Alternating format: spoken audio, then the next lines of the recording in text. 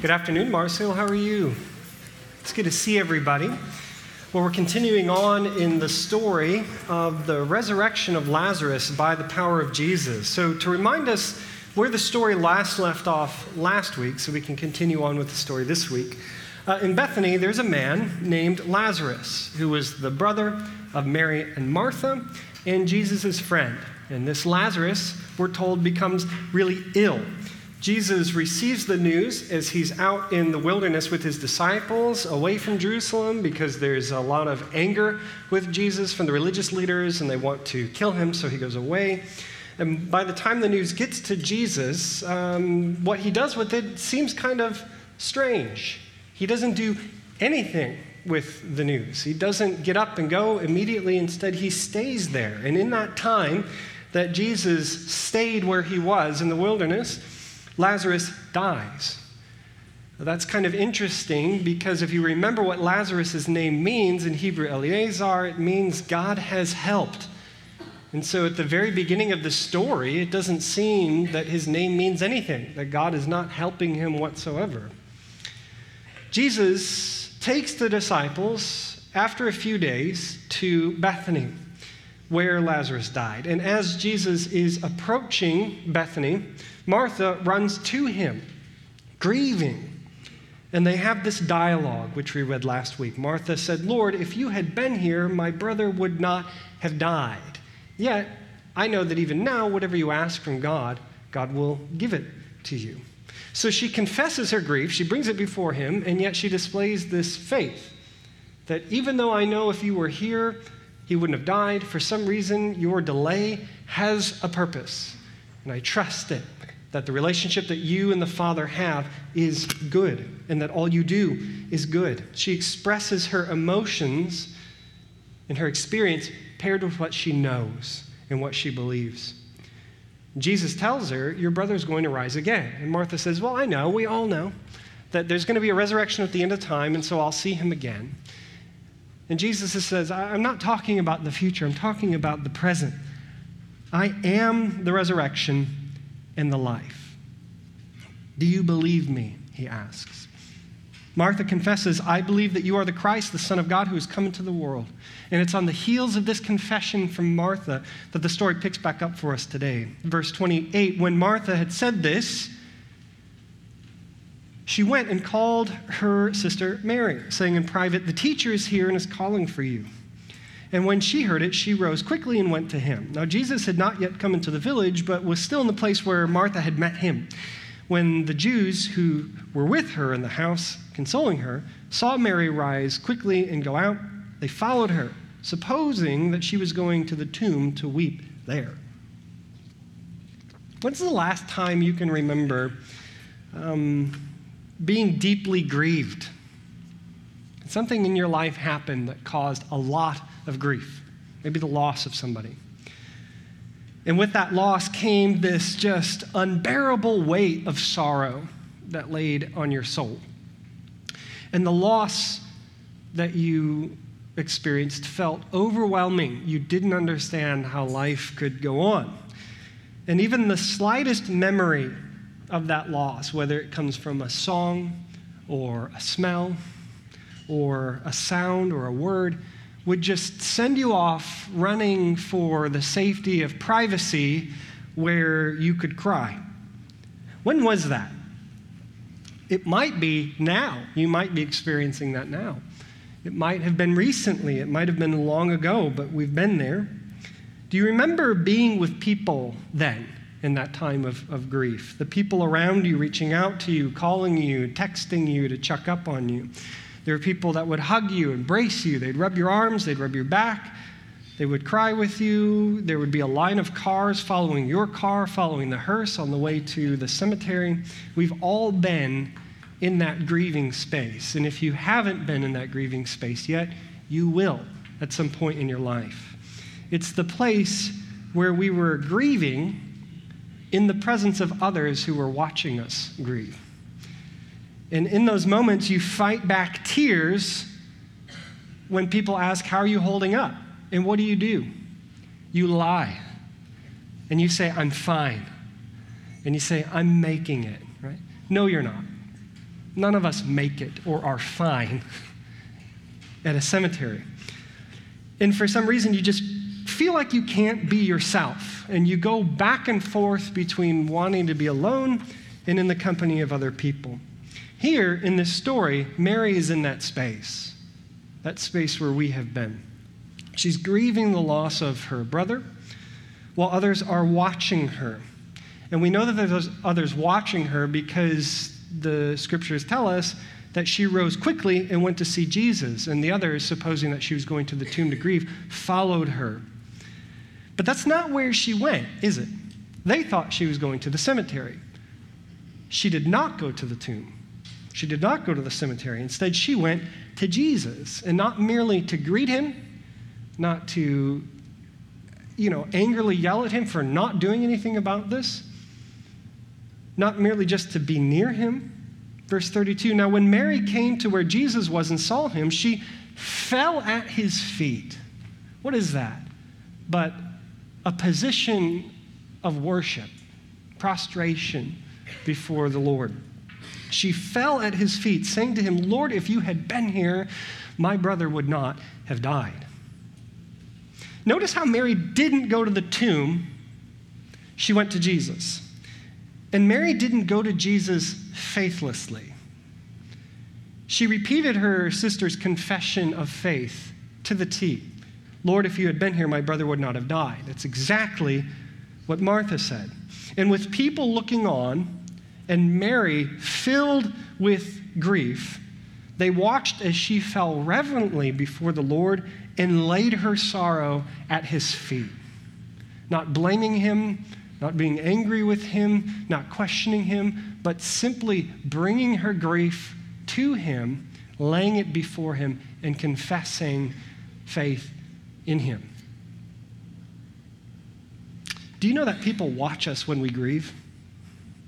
As believers, as a church, as Christians, people watch us when they're always watching us. If you claim to be a Christ follower, you're being watched. And that never ends. Even in the most intimate and private of moments, we're being watched by people, by our neighbors. We're watched when we grieve. We claim to be a people who worship the death-defeating author of life. And in Christ, with Paul, we taunt death. Where is your victory? Where is your sting? And we weep, yet with hope, knowing that the Lord Jesus has the loss that we've experienced in his hands. And so for the skeptic and those who resist the invitation of the gospel through Christ, they think to themselves, okay, how is this person who confesses belief in Jesus, how is their faith going to hold up when God allows such a terrible thing to happen to them? How strong is it when the weight of a loss and grief begins to push on their soul? Where are they going to run when they experience grief? Is it going to be to where others have run? Is it going to be to apathy or anxiety, to depression or alcohol? Or are they going to run elsewhere? Are they going to run deeper into their faith? Are they going to run toward God? The question that they're asking is really this: is their faith more powerful than their sorrow? And we learn from Mary here that we can actually bring honor and glory to God when we grieve loss and when we suffer. We can bring honor and glory to God even in hospital rooms and at the side of burial plots in cemeteries. You see, we are witnesses of the Lord Jesus all the time, even during our lowest moments, even as we walk through the valley of the shadow of death. So when people watch you grieve, where do you go? To whom do you run in your grief? Know that you are a witness even then. Do you run to Jesus or do you run elsewhere? Because people are watching, and we have no clue what God will do with our faithful witness of him in those moments. My wife and I recently attended a funeral. The mother of my wife's friend had passed away, and my wife's friend and my wife are similar ages, and so it was pretty surprising that the mother passed away. She died relatively young. And so we went to the funeral home, and when we arrived, we greeted her and her husband, and we made small talk about travel because they're from out of town, and our kids were in similar stages of life. We both have children under the age of 1.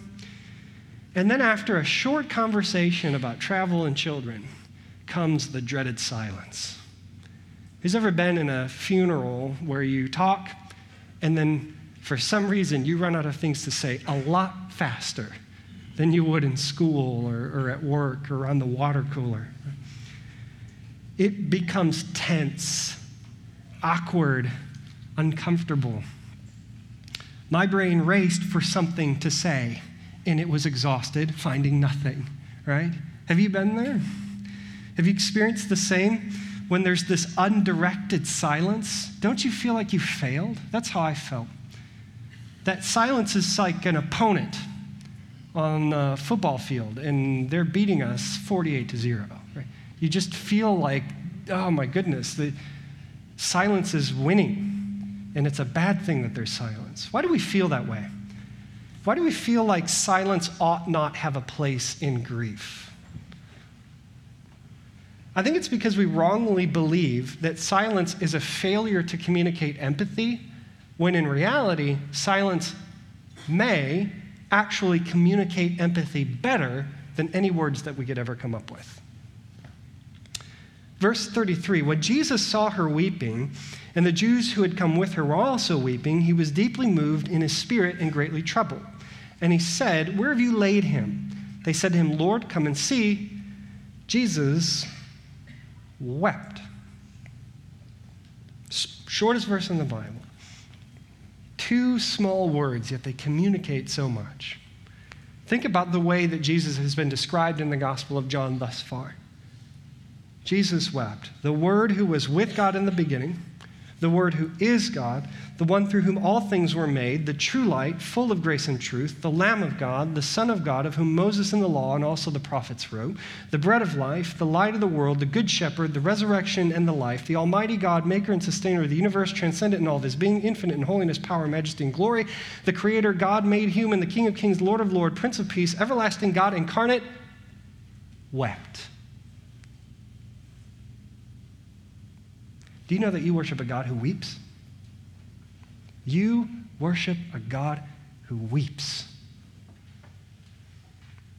A God who is not distant but near. A God who is not unfeeling but empathizes. A God who is not apathetic but cares. A God who is not indifferent but feels.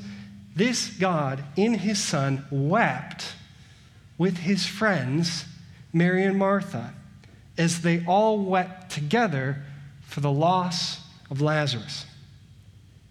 It's what Jesus doesn't do in this moment that makes it so powerful to me. Jesus does not speak. He doesn't console.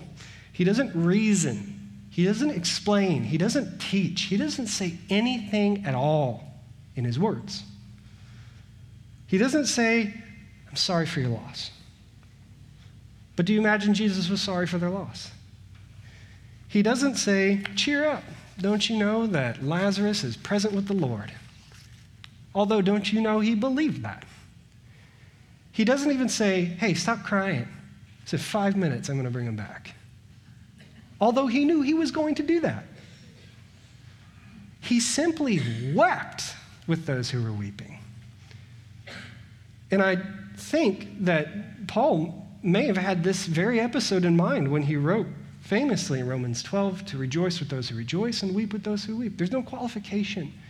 It's not believers rejoicing with other believers. It's just rejoice with who's rejoicing and weep with those who weep, your neighbors. Why not say something, though? It's a question that bothered me, I think. Of all people, isn't Jesus the wisest and most qualified person to speak in that moment? The answer is yes, but he chooses not to. Why? The wisdom we receive from Ecclesiastes tells us that there's a time for everything. And in specific, there is a time to keep silence and there's a time to speak. And what this communicates to us and is displayed and modeled in the Lord Jesus is that godly empathy isn't only knowing what to say, it's also knowing when to say nothing at all. That when we want to comfort those who are mourning and to weep with those who weep, godly empathy is not only knowing what to say, but it's also knowing when to say nothing at all, because sometimes saying something will send the wrong message. That it tells those who are grieving that they ought to repair their sorrow, and in that moment they can't. So not wanting to feel bad in front of you, what happens? That person buries their grief. They mask it. They hide it. They try to get over it. You ask them, how are you doing? You know he's with the Lord, right? Yeah, I'm doing fine. I know that. Thank you. But you know what's happening in their heart, right? They're suppressing how they actually feel. And we're unintentionally preventing people from grieving. We become a stumbling block to the process of grief that God wants them to go through. We speak in a time to keep silent, and we should be weeping with those who weep. There's no way I can know who you've lost, when you've lost them, or if you're about to lose them. But I guarantee that something like this happened to you. Somebody spoke when they should have remained silent, and I'm sorry that person frustrated your grief unintentionally. Maybe you thought, if I'm a believer in the one that I lost as a believer, I will look unfaithful for not putting a happy face on. Or it will appear that I have a weak faith. Or it will seem like I don't trust God. Those are lies. They're just lies. God himself weeps. He wept for the loss of his friend Lazarus, and he wept during your loss too. You worship a God who weeps. Not because he was powerless to do anything about it, but because he is powerful enough to feel. And that power was felt by those who were with Mary, if we notice, continuing on in the story. Watching how Jesus began to cry, in verse 36, the Jews said, "See how he loved him." But not all of them thought that. Some of them said, well, I don't know, could he not have opened the eyes of the blind man, have also kept this man from dying? Why didn't he just do that? It's funny that when you think about it, the point that some of these Jews, not all, but some of the Jews are making is the same point that the sisters are making, with one important difference. That when Martha came to Jesus, she said, "Lord, if you had been here, my brother would not have died." And then she tags on, "Yet I know whatever you ask the Father, he'll give you, God will give you." And then Martha repeats verbatim the exact same thing when she meets Jesus. "If you'd been here, I know my brother wouldn't have died." And now some of these Jews are saying kind of the same thing. Like, had he has something, we know he could do something about it, but he didn't. But the difference is that Mary and Martha tell Jesus what they know about him, yet with faith that his action and even his inaction has a good purpose. And some of these Jews know what Jesus can do, but do not trust Jesus. And so they assume that Jesus has done something wrong, that he's done something that's looked down on, that's maybe even immoral. With great power comes great responsibility, right? So if he could have healed this guy, why didn't he do it? The more I think about it, I don't like this Jesus guy. Right? It's interesting how knowledge and faith interact, isn't it? That Mary, Martha, and the Jews knew Jesus could heal, but it was only the sisters that added their faith and their belief in a good God to that knowledge, and the Jews doubted. So it's not enough simply to know Jesus. It's not even enough to simply believe that Jesus can do the things that he says he can in the gospel. You have to believe that his actions are good and his inactions are good and that there's a reason and a purpose for them. Scholars know Christ was a moral teacher. Historians know Jesus is a revolutionary. Your neighbor probably knows Jesus as an important figure, taught really good things. Yeah, he might have done a miracle or two. We all know Jesus in these senses too, but what distinguishes disciples from the world is that knowledge by itself is insufficient, that we ought to have faith and belief in a good God, not just one who has power. We also believe in him, that we believe that all he does is good and faithful and has a purpose, even if it doesn't seem like it in the moment. Verse 33, when Jesus saw her weeping and the Jews who had come with her also weeping, he was deeply moved in his spirit and greatly troubled. So the story continues on, and we're told that Jesus was deeply moved in his spirit and greatly troubled when he sees the weeping of the sister and the Jews. Translators struggle with this phrase, deeply troubled and moved. Deeply moved and greatly troubled. It's a tough one to translate, actually. So when you're reading a bunch of different English translations, you'll see that it's kind of related, but there's a nuance to each of them. So, for example, the King James translates that Jesus groaned in his spirit and was troubled. New American Standard said that Jesus was deeply moved in the spirit and was troubled. The New Revised Standard Version says that Jesus was greatly disturbed in spirit and deeply moved. And a newer translation, Christian Standard, says that Jesus was deeply moved in his spirit and troubled. So you see they're all pretty similar, but they have some nuances to them, and all of them carry with them that we're meant to understand Jesus as in distress. He's got concern for what he sees, maybe even shock. Never would you think that Jesus is irritated, that he is facing ire, that he's angry, right? But the interesting thing is that word that they translate, deeply moved and troubled, actually is the same word we see Jesus using in Matthew 9, where he sternly warns his disciples not to tell anybody. And elsewhere in Mark, where Jesus scolds. So actually, we are meant to understand the emotion that Jesus is feeling as distress that is empowered by anger. Interesting, right? Martin Luther translated it this way, that Jesus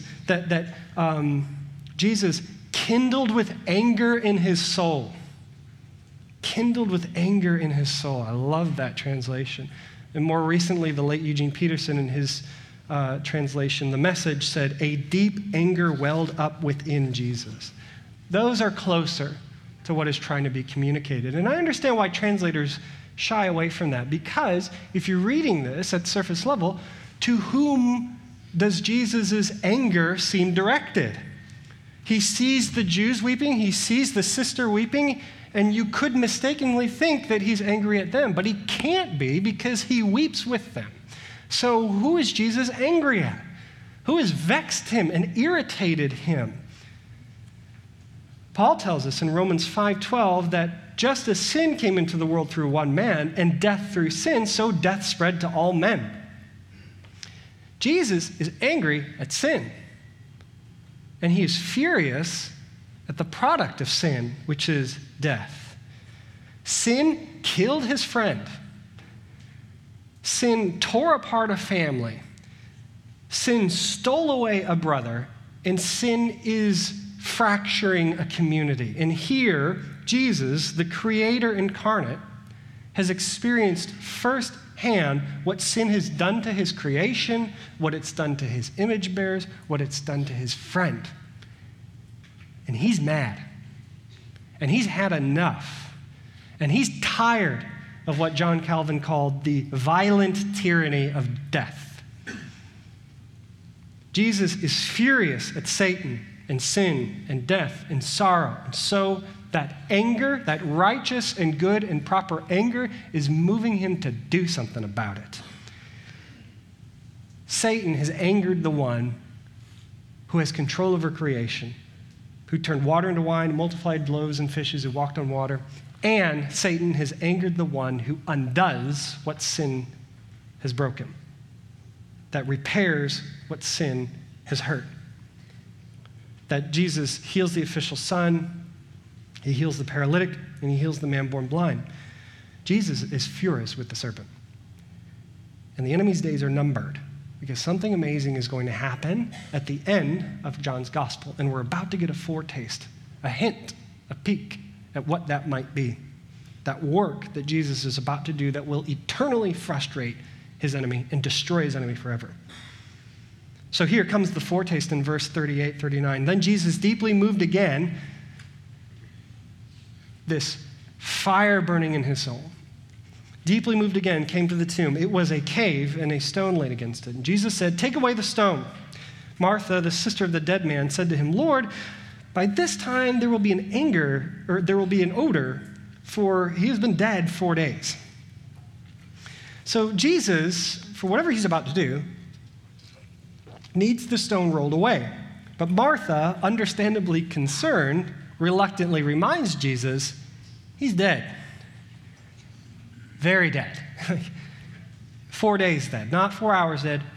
If you were mistaken or miscommunication, 4 days dead. His body is rotting.